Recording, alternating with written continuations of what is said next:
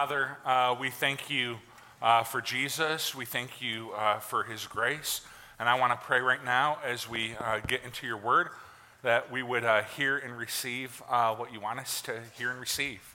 And that I wouldn't be in the way of that at all. Distraction wouldn't be in the way of that at all. But instead, your Spirit would just speak into this room and help us to learn what you want us to learn. We thank you again for Jesus. It is in his name we pray. Amen. I don't feel like this is groundbreaking news by any stretch of the imagination, but we as a nation are really divided from one another. And human nature has always caused us to be divided from one another. I don't want to act like this is like groundbreaking. It's like, what? You know, it's not that at all. We've always been divided from one another. I took my family several years ago to the Abraham Lincoln Museum. And if you've ever been to that museum, there's an exhibit there with political cartoons from during that time in our history about the president. And that exhibit is a reminder that this is not the first time we've been divided from one another. All right, it goes way back. I remember my dad talking to me. My dad worked for General Motors in Lansing, Michigan.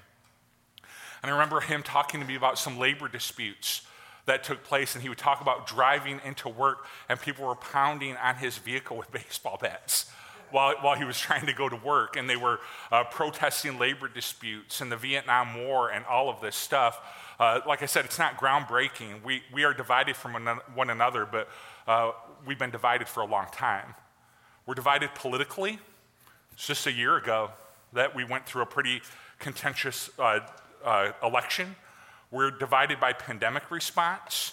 And I think you have people that like masks and don't like vaccine, and it's caused even more division. And if you're anything like me, you've noticed it's a downer way to start a sermon, but just stick with me for a few minutes. But just a general sourness in our community and our culture, more yelling in traffic, more arguing on social media, more hostile and discourteous treatment of workers in restaurants, less generosity.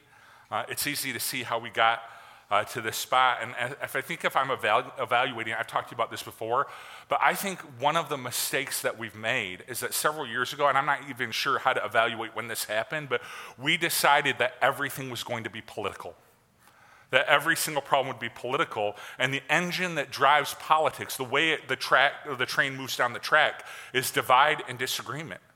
And so when you make everything political, pandemics are political, relationships are political, every single thing is political, it is very easy to see the station where the train is going to end up. It's going to end up in a place of divide and disunity and animosity and anger. It's easy to see how we got to this point. Now we're going to be in Genesis 31. We're continuing in our series right now, and what we've seen, one of the lessons we can learn from Jacob is what we've seen in Jacob and in his relationships is that there's been a consistent storyline of divide, right? Jacob becomes divided from his nuclear family over some inheritance. Now he's gone to Laban to find a wife. He ended up marrying sisters there, and he's there, and now we're going to start to see this divide happen with Laban. And listen, this is not, like I said, it's nothing new.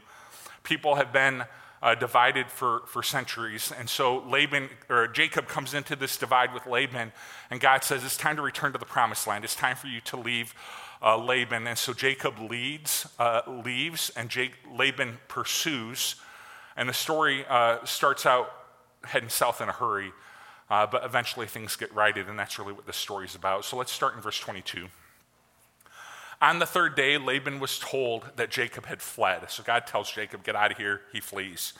Laban hears about it. Taking his relatives with him, he pursued Jacob for 7 days and caught up with him in the hill country of Gilead. Then God came to Laban, the Aramean, in a dream at night and said to him, be careful not to say anything to Jacob, either good or bad. Now, I love this. I love that God, from the very beginning, he intervenes with Jacob and with Laban, and he intervenes to protect Jacob. Jacob is the one through whom God's promises are going to be fulfilled. And the very first thing he says is, don't say anything. When you catch up to Jacob, don't say anything, good or bad. Seems like a weird thing to say, right? God is a God of reconciliation, and God is a God of peace. And I would understand if he came to Laban and said, hey, when you catch up to Jacob, I totally understand this. When you catch up to Jacob, don't say anything stupid. Laban, you're very easy to fall into that trap. So don't say anything stupid. Don't say anything bad. Don't say anything destructive. Laban, don't say anything bad. I would totally understand that. But to not say anything good, don't say anything good or bad. Don't say anything good. I think it describes the headspace that Laban and Jacob are at this point in the story, where God's advice to Laban is say, hey, when you catch up to Jacob, here's my advice. Don't say anything. Period. The end. Because even in saying something good, it's not going to end up in a good place. Have you ever had someone say something to you that they intended for good, but you didn't receive it as good? I sure have. Have you ever had someone that they said something good in order to set up something bad? Right? It starts with, hey, you're a really good mom, but you're a really good leader, but you're a really good sibling, but hey, you're a really, really great worker, but. And listen, sometimes things need to be phrased that way. There's that old business model of you set them up with the good to bring them down with the bad, that sort of thing. Sometimes things need to be phrased that way, but other times, most of the time, it feels like it would be better to have said nothing at all. And you got to know when God is leading you to be quiet and when God is calling you to speak. It can be really tricky and hard, but sometimes I think when we evaluate the last 2 years of pandemic in this country, sometimes I think it would be better if millions of people learn this lesson from God. Don't say anything good or bad. Say nothing at all, as a matter of fact. Keep your mouth shut. I feel like I would avoid a lot of trouble in my life if I followed this advice. I'm going to say something, but it's going to be really good. No, don't say anything at all. No, but I want to say this. That's the point. Don't say anything at all. Good or bad. I need to say it. That's again the point, Steve. You really need to say it. It would be better to not say anything at all, good or bad. And so Laban receives this wonderful advice from his God, and he immediately disregards it. All right, so verse 25. Just like social media encourages all of us to do. God is speaking to us. Don't say anything at all, good or bad. It's like, I'm going to go tweet about this on social media. No. All right. So Jacob had pitched his tent in the hill country of Gilead when Laban overtook him, and Laban and his relatives camped there too. Verse 26. Then Laban said to Jacob, we just had this conversation. All right, what have you done? You've deceived me. You've carried off my daughters like captives in war. Why did you run off secretly and deceive me? Why didn't you tell me so I could send you away with joy and singing to the music of timbrels and harps? You didn't even let me kiss my grandchildren. It's starting to feel like Christmas, doesn't it, right? With your family, you know how it goes.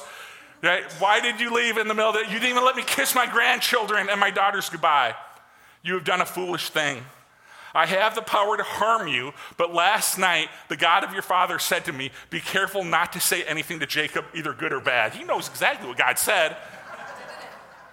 This boy's doing his own thing, right? But now you've gone off because you long to return to your father's household. But why did you steal my gods? All right, so Laban catches Jacob, promptly disregards God's advice to not say anything at all. And I want you to notice when he does speak, I want you to notice how this conflict begins to escalate, because the very first thing he does is he portrays Jacob in the worst possible light. And it's often what happens in a conflict, isn't it? When we're articulating our point of view, the first thing we do is we portray the person that we're talking about or to. We portray them in the worst possible light. Those Republicans, always. Those Democrats, always. Those centrists, they won't even pick a side, right? Those anti-vaxxers, those pro-vaxxers, and on it goes. And there's two big accusations Laban has for Jacob. The first is the accusation of deceit. that Jacob had carried off his daughters like captives of war. Not exactly what happened, but the second accusation is the accusation of thievery, that Jacob had stolen these household gods. And again, as the story unfolds, you'll see it didn't exactly happen that way as well. So he's portraying Laban in the worst possible light. And at the same time, you notice he's portraying himself in the best possible light, right? Laban's portraying himself in the best possible light.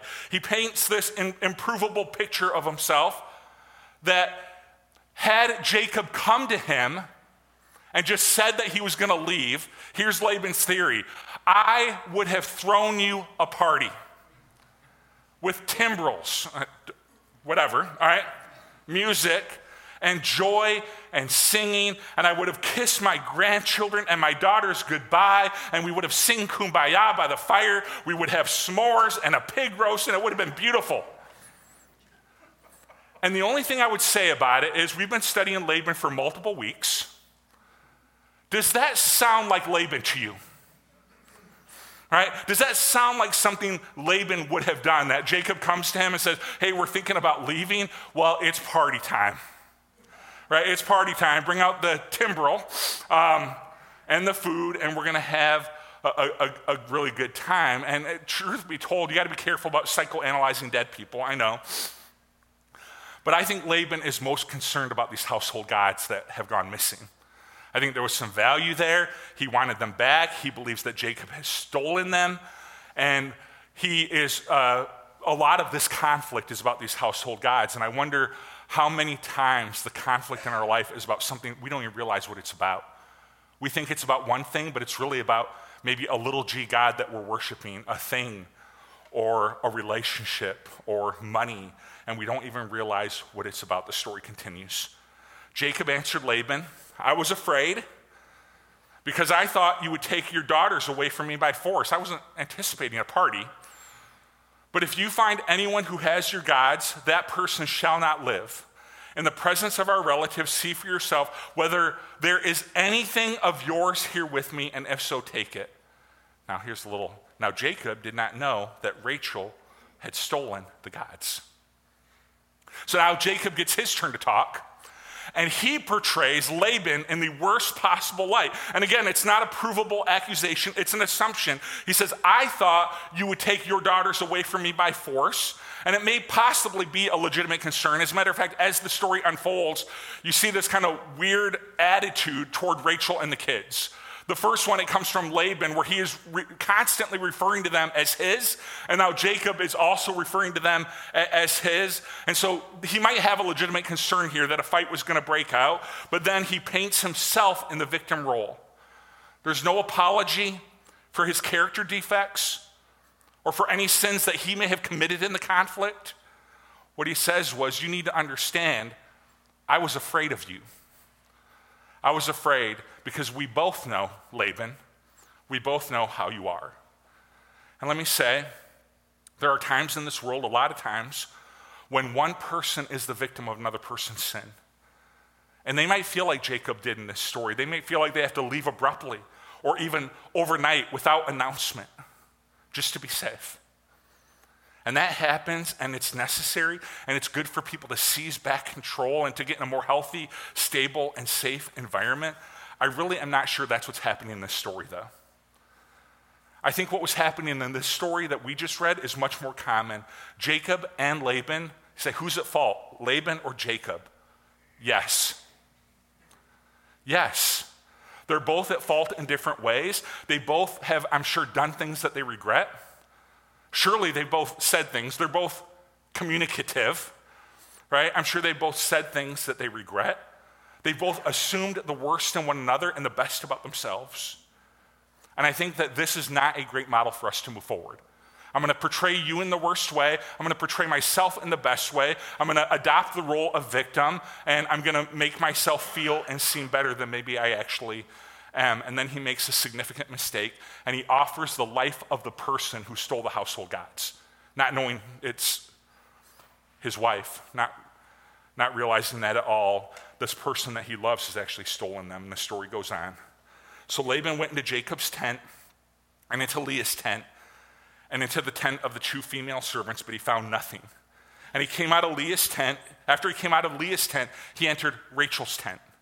Now Rachel had taken the household gods and put them inside her camel's saddle and was sitting on them. Laban searched through everything in the tent but found nothing. You got to read the Bible. Rachel said to her father, "Don't be angry, my lord. I cannot stand up in your presence. I'm having my period." Unbelievable, right? And so he searched, but he could not find the household gods. Jacob was angry and took Laban to task. "What is my crime?" he asked Laban. "Have I wronged you that you hunt me down? Now you have searched through all my goods, but what have you found that belongs to your household? Put it here in front of your relatives and mine, and let them judge between the 2 of them." And look at what he says now. "I've been with you for 20 years. Your sheep and your goats have not miscarried, nor have I eaten rams from your flocks. I did not bring you animals torn by wild beasts. I bore the loss myself. And you demanded payment from me for whatever was stolen day or night. This is my situation. The heat consumed me in the daytime, the cold at night. The sheep fled from my eyes. I was like this for 20 years. I was in your household. I worked for you 14 for your 2 daughters and 6 for your flocks, and you have charged me wages 10 times. If the God of my father, the God of Abraham, and the father of Isaac had not been with me, you surely would have sent me away empty-handed. But God has seen my hardship and the toil of my hands, and last night he rebuked you." Now, this is where I feel like the story starts to shift just a little bit. And I think you start to get some actual honest talk from both Jacob and Laban. Jacob makes the case now. He said, "Listen, I have worked for you for 20 years. I have endured financial loss working for you. And God has blessed me, not you." If it had been up to Laban, he would have sent Jacob away a long time ago. And so you start to finally get to the heart of the matter a little bit, not feeling appreciated, feeling mistreated, kind of abused, neglected, like the only reason he's prospered is God, that Laban has actually not been that good to him. And you start to hear, and to me anyway, a little bit of heart in Jacob's words. That we're done portraying you in the worst possible way and myself in the best possible way. And we're starting to get to the meat of actually what's going on here and how he feels toward Laban. And then Laban speaks. Laban answered Jacob, "The women are my daughters. The children are my children. The flocks are my flocks. All you see is mine." No, that's not it. "Yet what can I do today about these daughters of mine or about the children that they have borne? Come now, let's make a covenant, you and I, and let it serve as a witness between us." So now you're starting to get Laban's perspective, that Rachel and Leah are his daughters, the flocks are his. They're not, he's wrong about that. The flocks are Jacob's. And Laban affirms that in the text. He says, "These flocks are mine, but I have no recourse. Right? I have no way to move forward." And he knows he's wrong about it, but he's sharing how he feels in the situation. And he obviously resents how wealthy Jacob has become working for him. There's been a shift in the balance of power. Laban was the powerful one when Jacob arrives. Now Jacob is leaving, and he's the powerful, influential, wealthy one. And that imbalance of power has created tension. And I think that this story, as I read it, I think this story is about, in any conflict, trying to get to the bottom of what's really going on. Because when we get to the bottom of what's really going on, it leads to understanding, which leads to grace. And the way you do that with the other person, say, "Man, I want to get to the bottom of what's going on with you. We've been in this conflict. I want to know what's really going on." And the way that you do that is by listening, by really listening to their perspective. Now, you may not agree with their perspective. I'm sure Jacob and Laban did not agree with one another. You most likely won't agree with their perspective. But by listening, I think you can gain understanding. I think you can begin to gain understanding. And by gaining understanding, you can begin to walk in grace. But it only happens when we really value getting to the bottom of it and really listening to the perspective of the other person. It's a really helpful thing. I was thinking about this story in relation to what our country has been going through, and I was thinking about how divided we have become on pandemic response. And I was thinking about 2 separate friends that I have that really don't know each other at all. And one friend has a lung condition, And COVID would have been really, really threatening for him with this lung condition. And so he always, on his social media accounts, he has always advocated really hard for masks and vaccination and all that stuff. And I can promise you, if I brought him up on this stage and I had him share his story about his lung condition and his fear about COVID, you know what you would say? The same thing that I would say, the same thing I have said. You would hear his story and you would say, I get it. I get your perspective. I get where you're coming from. I get why you would be afraid of this virus given the condition that you have. I have another friend, like I said, they don't know each other at all, whose child got really, really sick several years ago after having an adverse reaction to a different vaccine, not the COVID vaccine. And what that did in this friend is it created some vaccine hesitancy in his family and even opposition. And I can promise you, if he came up here this morning and he shared his story about being with his child in the hospital and how they really know it was an adverse reaction to that particular vaccine years and years ago, you would hear his story and you know what you would say? I get it. I get it. I think we would do better in our nation and in our relationships if we would listen. Social media has made us all speakers. That speaking and making our point has become really popular, and making it as loud as we can is really, really important in this culture. But here's what James says, my dear brothers and sisters, take note of this. Everyone should be quick to listen, slow to speak, and slow to become angry, because human anger does not produce the righteousness that God desires. And I'm telling you, if we could just hear each other's stories a little bit better, it would lead to understanding. And understanding would lead to grace. And I can't promise you that hearing the person's story, like Jacob and Laban are an example of this. I can't promise that hearing the other person's story, you would say, I agree.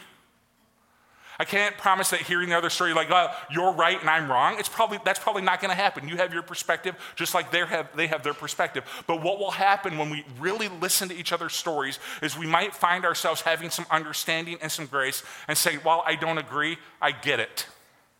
I get your perspective. I get where you're coming from. I get how maybe on the journey that you've arrived at your position. I get it. I don't agree, but I get it. And I think when it comes to getting to the bottom with them, it's listening. When it comes to getting to the bottom with me, because this is important too, it's self-evaluation, right? And we're really bad at this in this country, of just slowing down enough to be able to evaluate what is going on in our heart and in our mind. But I think it's worth thinking about. Why am I so angry about this? Why have I allowed this relationship to blow up? Why are things so tense? What is going on with me that I have no patience for this particular individual right now? It's worth thinking about. What is really going on with me? It's really easy and fun to think about what's going on with them. We can develop a lot of theories that way, right? I know what's going on with them. They're a jerk. For whatever reason, God created them to be a jerk. They're always going to be a jerk. They've always been a jerk, and that's what's going on with them, right? It is a lot harder, but valuable, to slow down, look at a conflict, and say, what is going on with me in this situation? Let me give you a few things to think about. Are my accusations fair? We see that with both Laban and Jacob. They have made accusations that, us kind of knowing the whole story, they are not fair, they are not right, they are not just, and it's worth asking. In terms of my accusation, am I being fair? Am I accepting assumption as fact? Right? You know how many times I've been in a conflict with somebody over the years, and at the end of the day, much of my anger and frustration is not built on fact at all, it's based on assumption. Sometimes, you might not want me to be your pastor anymore after I share this, but sometimes I develop a whole conversation and then hold them accountable for the conversation I had in my mind. How screwed up is that? Oh, they're going to say, I know they're going to say this, and then I'm all mad at them. They never said that. I said it for them. All right? So am I accepting assumption as fact? Am I seeing and accepting my role? Another important thing, everyone plays a role in a conflict. Am I seeing and accepting the role that I've played? And lastly, am I walking in grace in the relationship?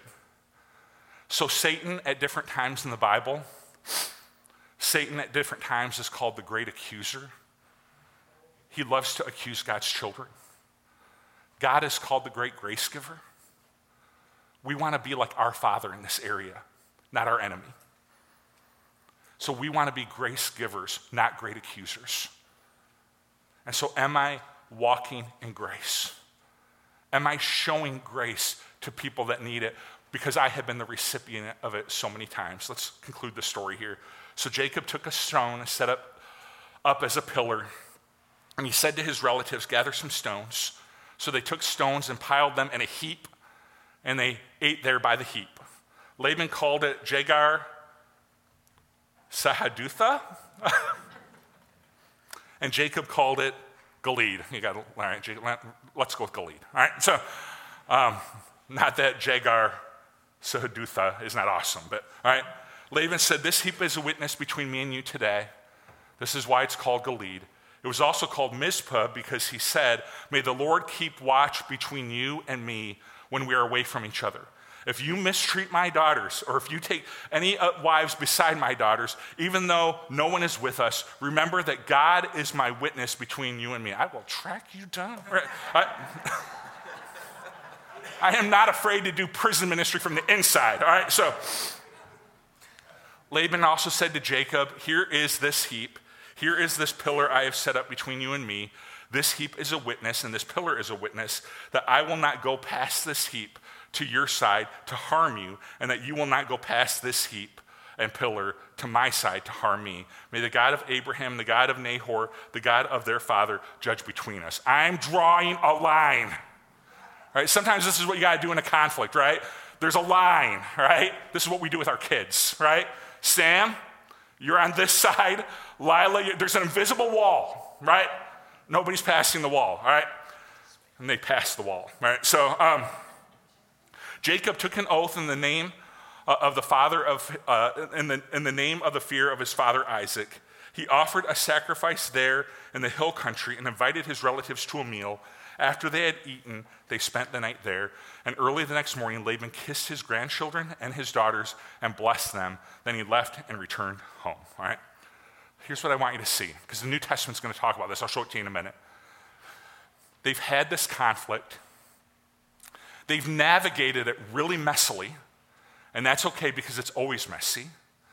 And then they worship and offer sacrifice. Believe it or not, this is actually the same order that the New Testament would put this type of thing in. It's like before you offer the sacrifice, before you offer the worship, engage in reconciliation. Let me show you what Jesus says, right? Therefore, if you are offering your gift at the altar and there remember that your brother or sister has something against you, leave your gift there in front of the altar. First, go and be reconciled to them, then come and offer your gift. All right? So you can kind of see the order of things here, right? That first be reconciled and then sacrifice and worship. Reconciliation first, to the best of your ability. It's not always possible, but to the best of your ability, reconcile first, sacrifice and worship second. And I think there are many reasons the Bible describes it this way. One, reconciliation honors God in a really unique way. Right? It's easy to see how sacrifice and worship honors God. Like, man, I just loved listening to you guys sing this morning from up front. Listening to you sing, it's easy to see how we're honoring God in that moment, that we're lifting his name high, we're singing praises to him. It is easy to see. But a reconciled relationship that comes to peace, it honors him in a way that is unique from that. That people are able to see the gospel you proclaim with your lips in your relationships, and that is a beautiful and amazing thing.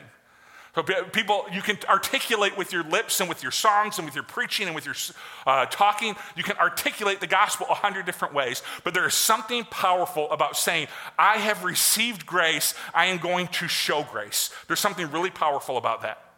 Also, God wants our worship and our lives to be aligned. There are repeated scriptures about this. So to sing about grace in this room and to refuse to show grace in the world demonstrates a lack of alignment. And so God wants our lives to be aligned.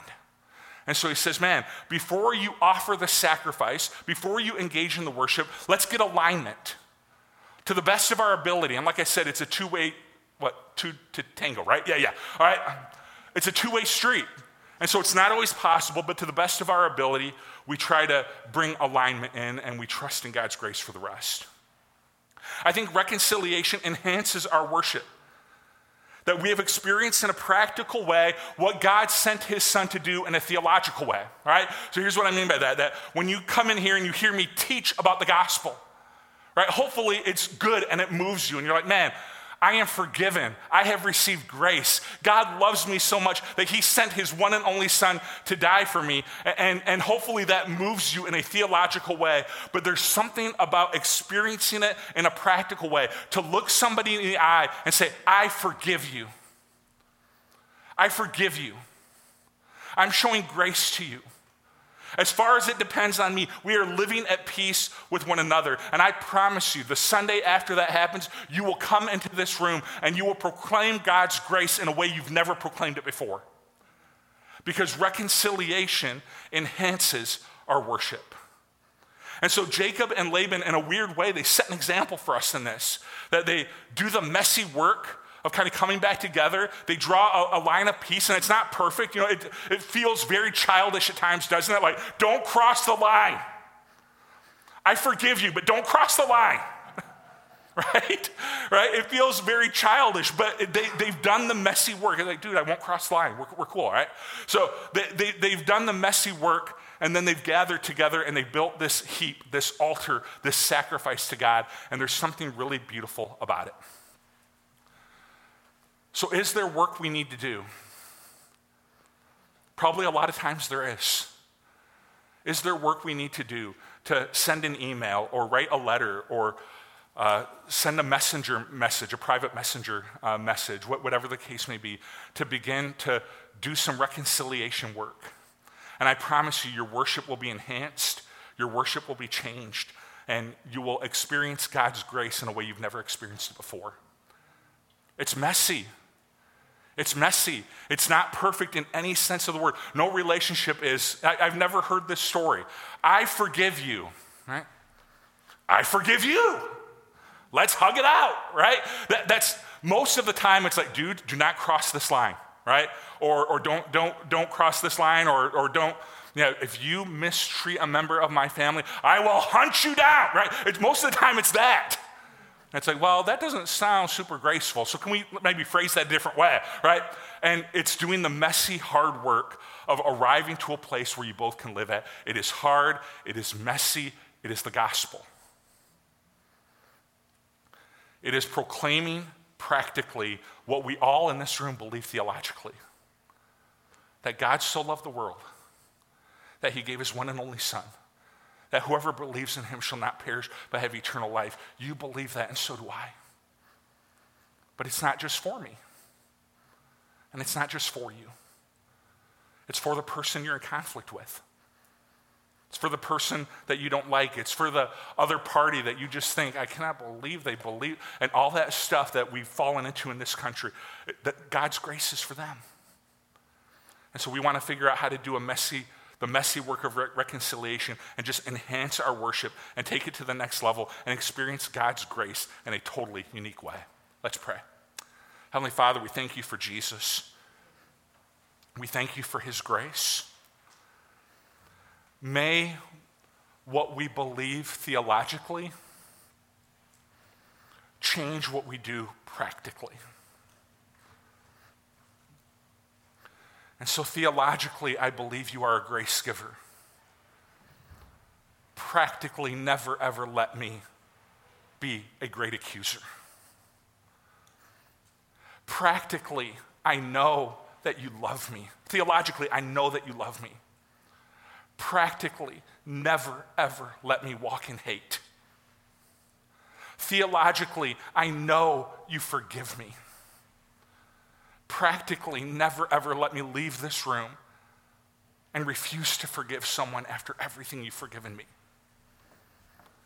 May my theology and my practice align. And may what I believe be demonstrated in every relationship I have. I know that there's probably 100 circumstances in this room that I can't address each one. And there's messiness surrounding this, and pain, and hardship, and difficulty. May remember that you are a grace giver for them, but you're also a grace giver for me and for us. And so when we struggle, and when we find it hard, and when the conversation isn't easy to come and we don't know what to do in our particular difficult situation, may we receive your grace for ourselves as well. But right now, as we get ready to enter into communion, I just want to pray for alignment. That, Lord, as we remember the death of your Son, any inconsistency in me and in us, would you bring it to our hearts right now? Anything that we would say we believe in this room, but we don't believe it Monday through Saturday in the way that we act, would you bring that lack of alignment into our hearts right now? And in this moment of communion, would we repent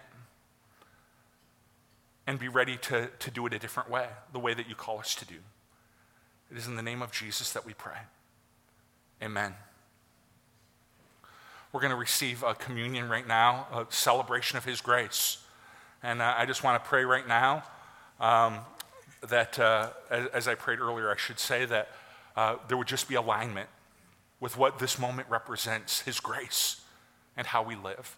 And so right now we're going to just spend some time with our Lord. The Holy Spirit is in this place, and may he just kind of poke around where he wants to poke around in our individual lives. And may we be a people that live out grace. Haven't just received it, although we have, a people that live out grace. His body given for us. His blood poured out.